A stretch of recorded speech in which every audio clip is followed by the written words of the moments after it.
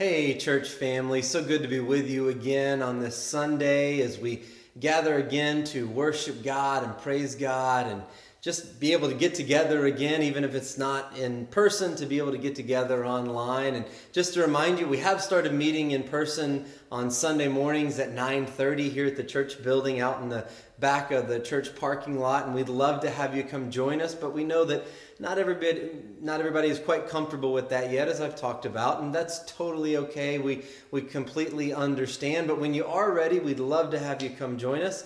But in the meantime, we are certainly glad that you have chosen to worship with us online this morning, and glad that you're here, and glad that we can be together. You know, context is really important. It's one of those things that sometimes is underrated until it comes into play and we realize how much we needed it. I think of a couple of things in particular, a couple of lines that I heard when it comes to context that I thought were really funny. One said, "A baby's laughter is one of the most beautiful sounds you will ever hear, unless it's 3 a.m. and you're home alone and you don't have a baby." Context, right? Or here's another one that I heard that I thought was pretty good. "I'm sorry and my bad" mean pretty much the same thing unless you're at a funeral. Then they kind of mean different things, right? And so all that to say, context is important. And I'm sure we can all recount times in our lives where we didn't have the full context of something and we reacted or acted in a certain way that brought about some not so good consequences, all because we didn't see things in the proper context. And the same can be said when it comes to Scripture. You know, we may pick up the Bible and read a particular passage of Scripture or an isolated story without really sitting down to consider the context in which it's found. And that can really cause some big-time problems, and has caused some big-time problems for a lot of people. That's one of the reasons why I think it's helpful every now and then to, and some preachers think it's helpful all the time, to just walk through it. And I think there's room for some topical sermons, but there's also, it's just really good to go through a book in the Bible, or books in the Bible, and just walk through them, not necessarily verse by verse, but just walk through them to really understand the context in which the biblical writers, obviously inspired by the Holy Spirit, are writing what they write. Because sometimes if you just go to isolated passages of Scripture, you can be led into thinking that they're saying something that they're not really saying if you read them out of their context. And again, that's why it's so important. I'm really excited about where we're going in the book of James. Last week we started a series walking through the book of James, in which we're talking about the subtitle of the series is a faith that works. What does it look like, a faith that works? And as I said last week, a faith that works in a couple of different ways. It's a faith that works as in it does something. It's active. It's not a dead faith. It's not a sterile faith. It's active and moving and out there. But also it works in that it works practically. It works. It makes a difference in our lives and in the world around us. And so last week we spent some time looking at the first 12 verses in the book of James, in James chapter 1.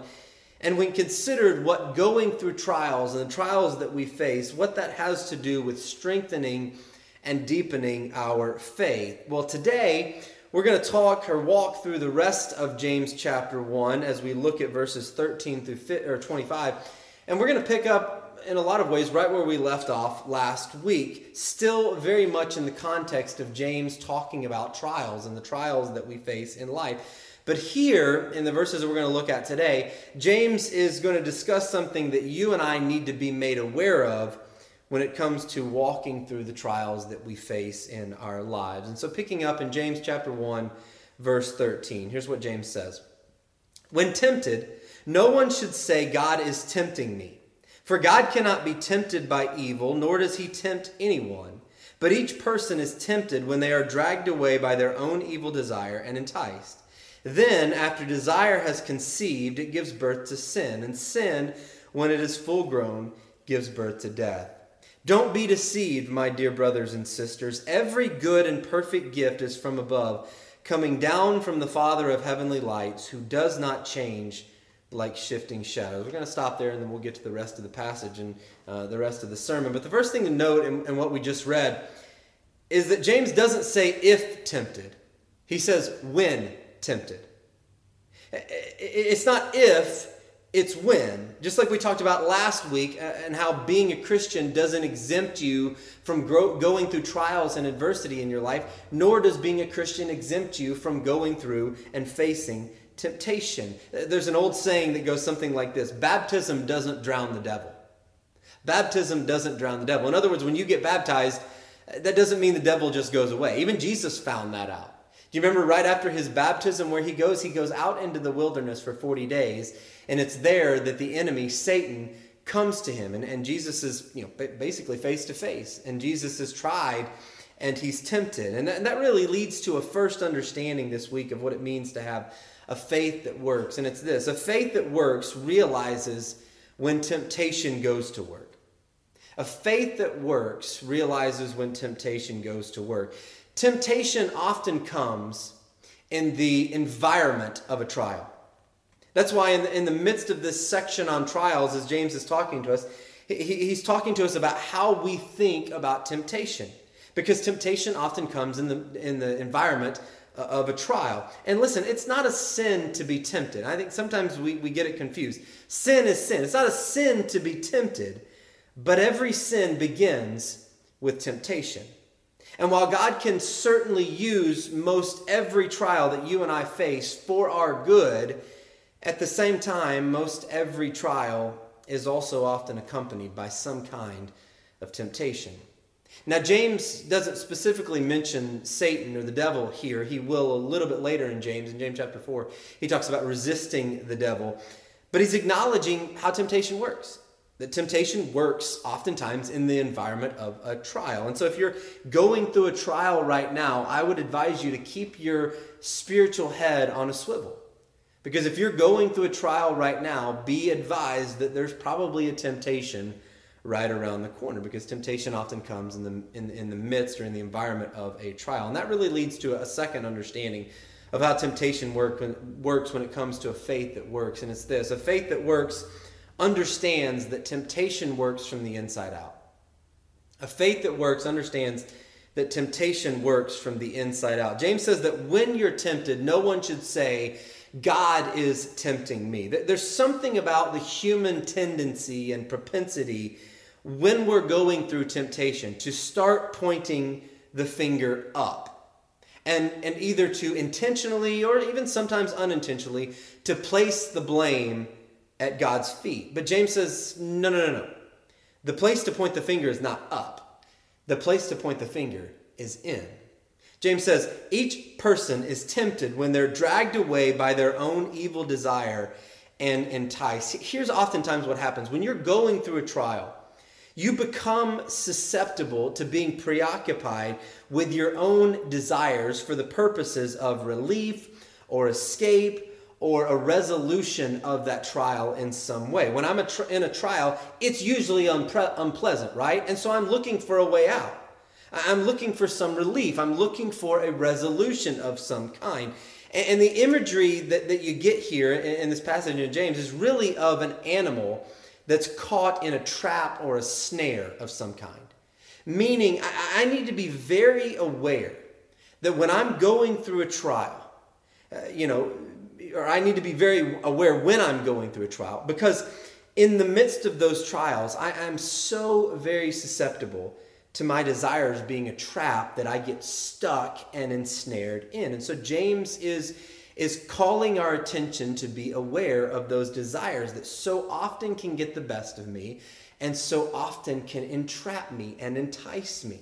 He's calling me to a measure of personal responsibility for my heart and for my actions in the midst of trials. It's part of having a faith that works. And as an extra incentive for paying attention to my desires, he then adds this. He says, then after desire has conceived, it gives birth to sin. And sin, when it is full grown, gives birth to death.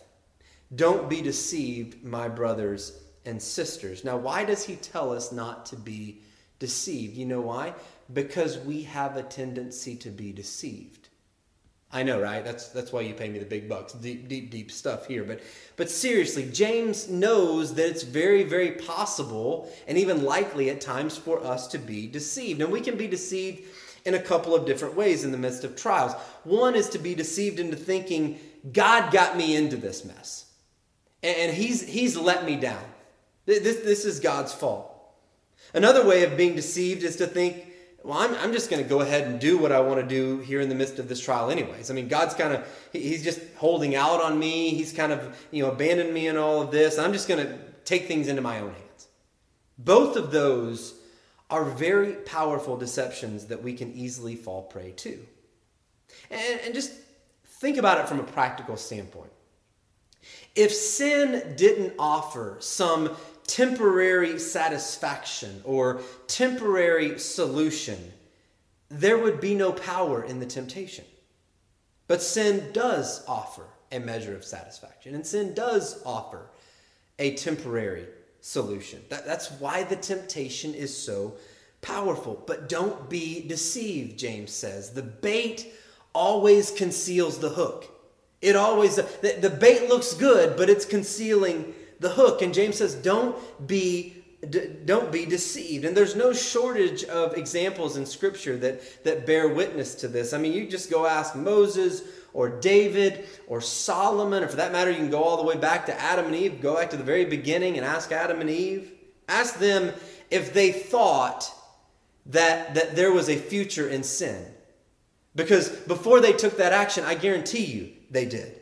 The reason people of God still fall to sin is because we think there's a future in it.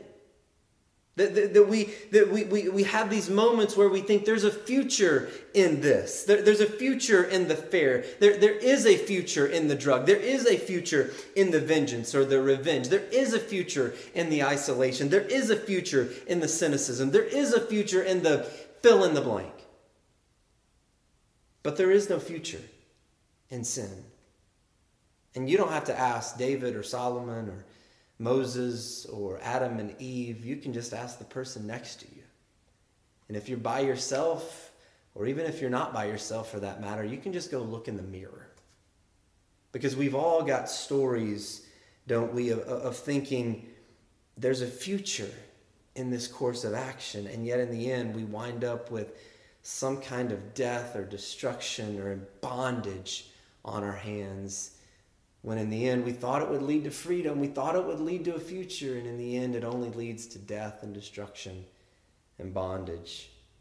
You got to remember, your adversary Satan does not come bringing gifts. He'll make you think he does, but he does not come bearing gifts. Nothing he offers is for free.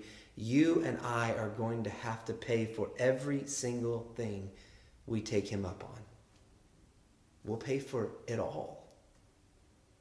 Desire, after it's conceived, gives birth to sin. Sin, when it's full grown, gives birth to death. You see, it's not really the trials that do us in.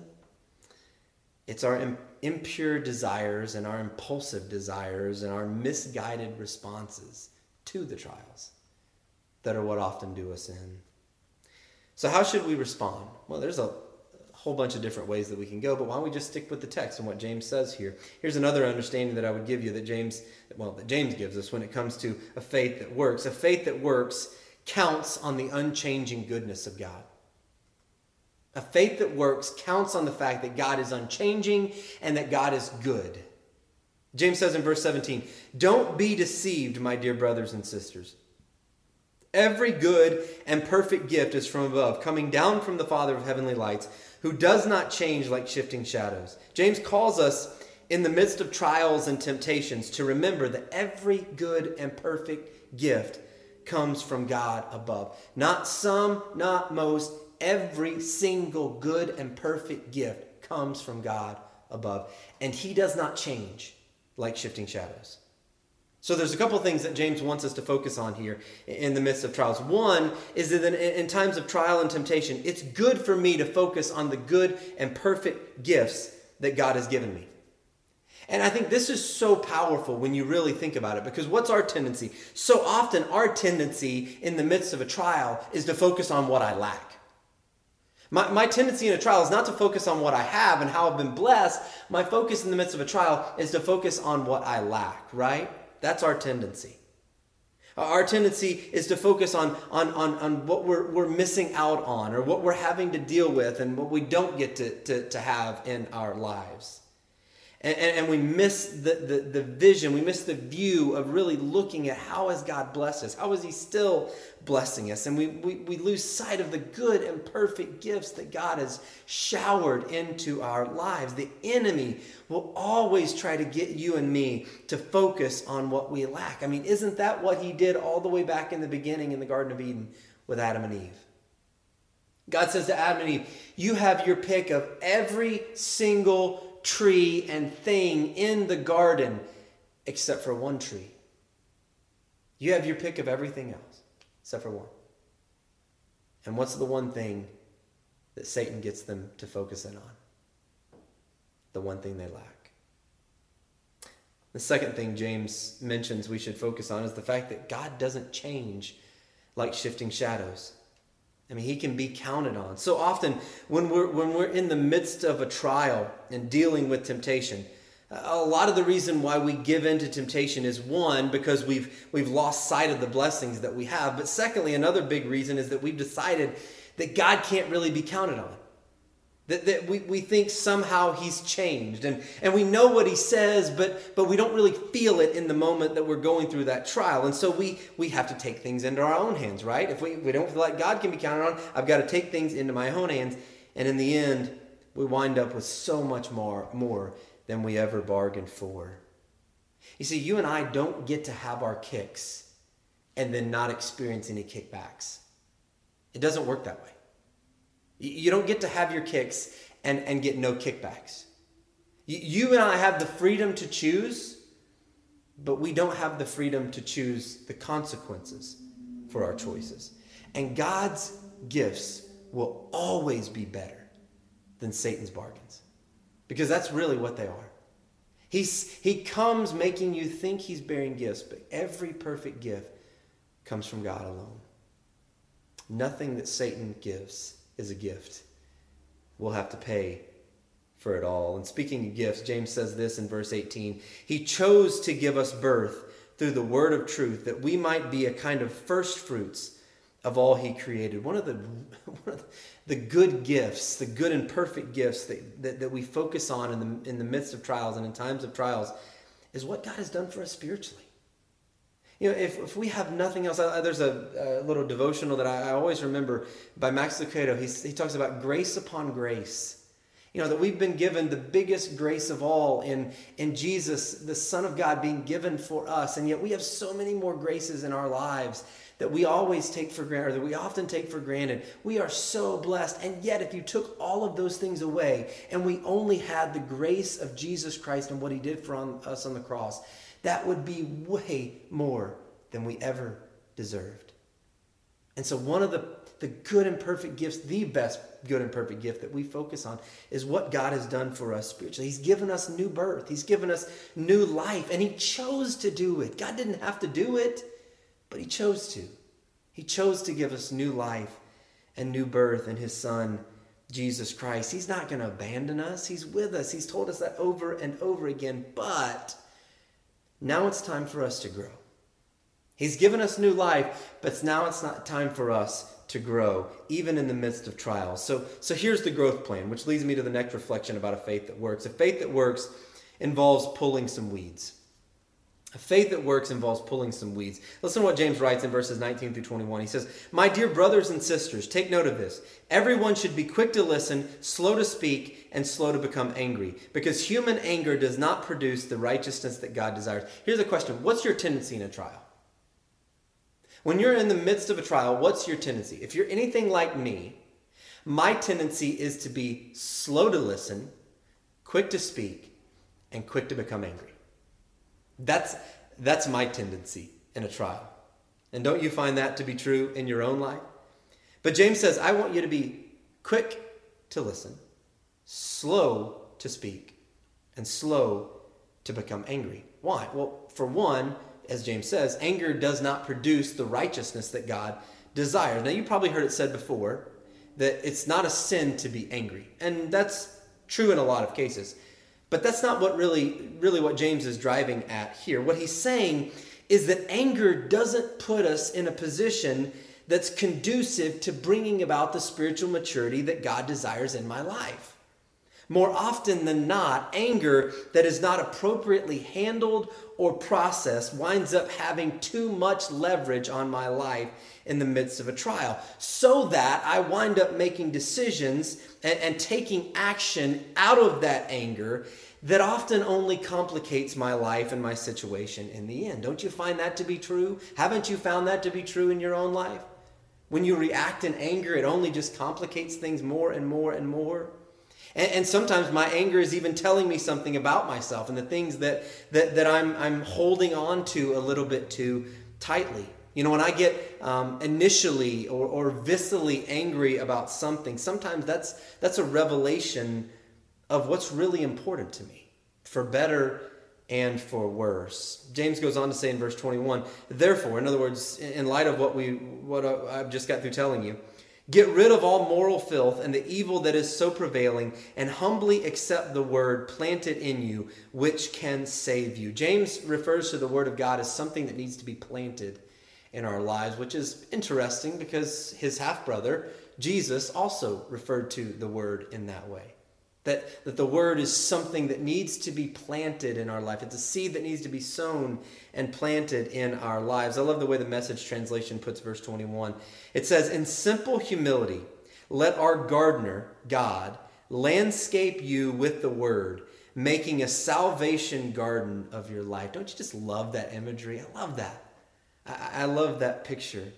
And anybody who's ever had a garden, or even if you don't, you still probably know this, that at some point some weeds have to be pulled, right? Now, why is that? Well, for one, they're ugly, right? They don't look good. They don't make your garden look good. But more importantly, you pull the weeds so that the good stuff can grow. And the same is true in our lives spiritually, in dealing with sin in our lives. Not only do I want to deal with sin in my life because it's ugly and it's destructive and it complicates my life, and in the end it's only going to bring death in a variety of different ways, but I also want to deal with the sin in my life because it interferes with the Word of God, the true Word of God that brings freedom and life and joy and peace and all of those other things that the Bible talks about. The Word of God brings those things into my life. When those weeds are there, I need to pull them so that the Word of God can be planted and grow in my life. And speaking of taking root and growing, James has a little bit more to say about a faith that works. A faith that works just does it. A faith that works just does it. James writes this in verses 23 through 25. Don't merely listen to the word and so deceive yourselves. Do what it says. Anyone who listens to the word but does not do what it says is like someone who looks at his face in a mirror and after looking at himself goes away and immediately forgets what he looks like. But whoever looks intently into the perfect law that gives freedom and continues in it, not forgetting what they've heard, but doing it, they will be blessed in what they do. Here again, James tells us not to be deceived. That's the third time in the first chapter that he's told us that, to not be deceived. This time it's in regard to how you and I respond to the Word of God. When I just listen to the Word, but I don't do it, I'm not truly accepting it. I'm not allowing it to be planted in my life. And James says, don't be deceived. Don't be deceived into thinking that listening is enough. That just being at a church service is enough. That just listening to a sermon online is enough. To just reading your Bible is enough. Listening without doing isn't enough. Don't be deceived. You see, a lot of times we read the Word and it may register in our brains. And that's a good start, but we haven't really accepted it yet. Because you and I don't really know if we've really accepted the Word until we do it. Don't confuse possessing information with experiencing transformation. Possessing information and experiencing transformation are two different things. Now, information is good, and it's part of the transformation process. You can't transform unless you know what to do. So you got to know, you got to have the information, but it's not the whole thing. James says if you listen without doing, it's like looking into a mirror and walking away and forgetting what you look like. How ridiculous would that be, right?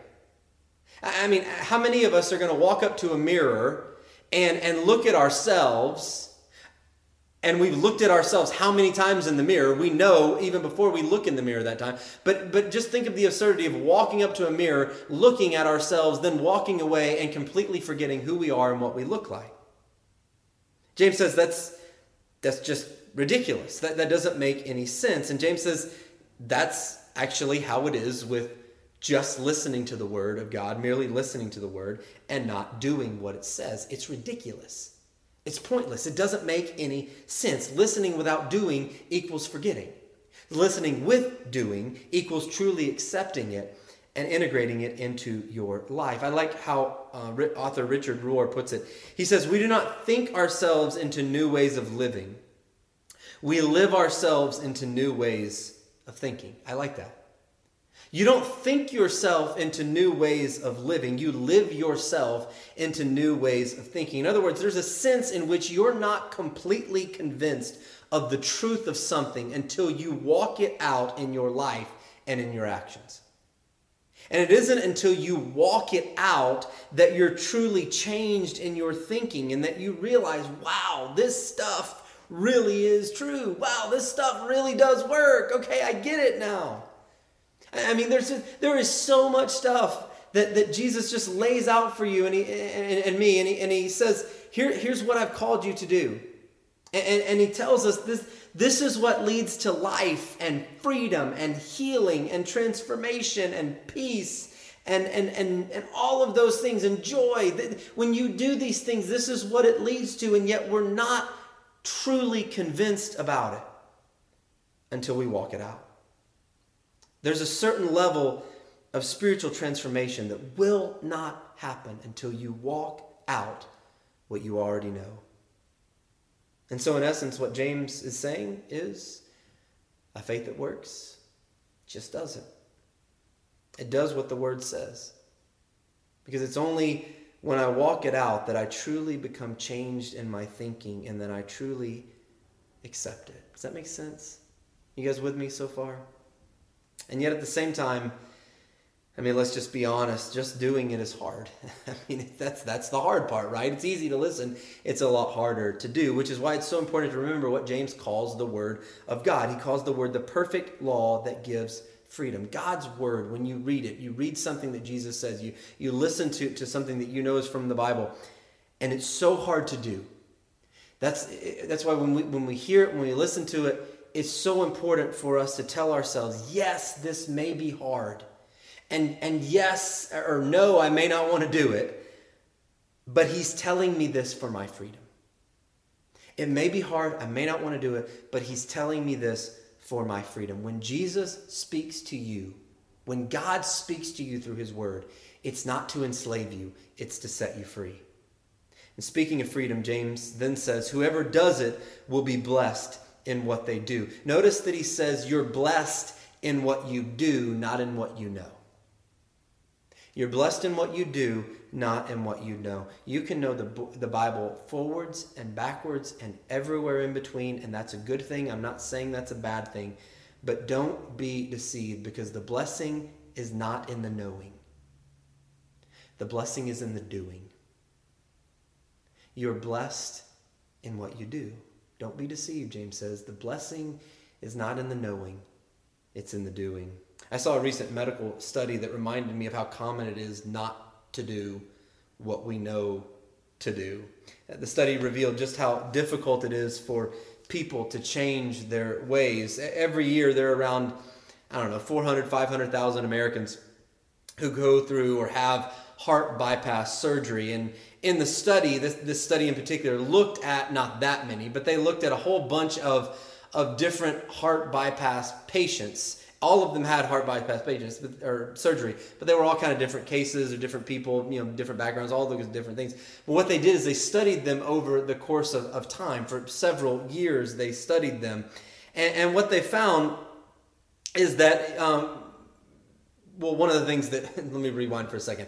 One of the things that doctors will tell you is that it's a temporary fix, okay? So I'll get to what they found in just a second. I've skipped over a little bit of part of what I wanted to lead up to it. So one of the things that doctors will tell you is that heart bypass surgery is a temporary fix, okay? So you got to change your lifestyle. You can't just go back into the same old habits. You gotta quit drinking, quit smoking, lose weight, eat healthier, exercise, be more active, cut out stress in your life. You got to do those things, right? It's just a temporary fix. You really got to change your lifestyle. And so you would think that the seriousness of having heart bypass surgery, that a lot of people would be provoked to change.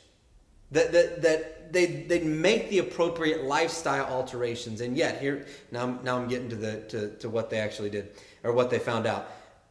Here's what they found out. That's mostly not the case. They found out that in fact 90% of heart bypass patients don't change. Now some will make some temporary changes, but this study found that after 2 years following heart bypass surgery, 90% of patients remained the same as they were before the heart bypass surgery, living the status quo. They hadn't altered their behavior. They were still eating the same. They were still locked into the same bad habits. They were still not as active as they should have been. They were still doing everything the same. Still choosing the path for more heart problems down the road. All that to say that change is difficult. I get it. Change is difficult. Change can be hard at times. And listen, a doctor can fix your heart temporarily, but your quality of life and transformation is up to you. And guess what? The same thing is true when it comes to our lives spiritually. That's why we need to constantly be asking ourselves. I think it's important for us to ask ourselves 2 questions when it comes to how we approach God's word. First, what does God say? And second, what am I going to do about it? It's really that simple. But if you were asked yourself those 2 questions, and really act on those 2 questions, it will change your life. What does God say? And what am I going to do about it? That's really just another way of getting us to what James says. Don't merely listen to the word. Do it. What does God say? What am I going to do about it? Those 2 questions are questions of transformation. Because as you guys have heard me say over and over again, maybe some of you are listening for the first time, in the last few weeks or months, maybe you haven't heard me say this, but if you've been a part of our congregation, you've heard me say this. God loves you the way you are. He does. He loves you right where you are, the way you are, but he loves you too much to let you stay that way. God loves you right where you are, and he is accepting of you right where you are, but he loves you too much to let you stay that way. You and I are called to do more than just listen. We're called to, as we sometimes sing, trust and obey. Not just trust, not just listen, but to obey. We're called to walk this out. We don't think ourselves into new ways of living. We live ourselves into new ways of thinking. You see, the question isn't really, are you in the Word? The question is the Word in you?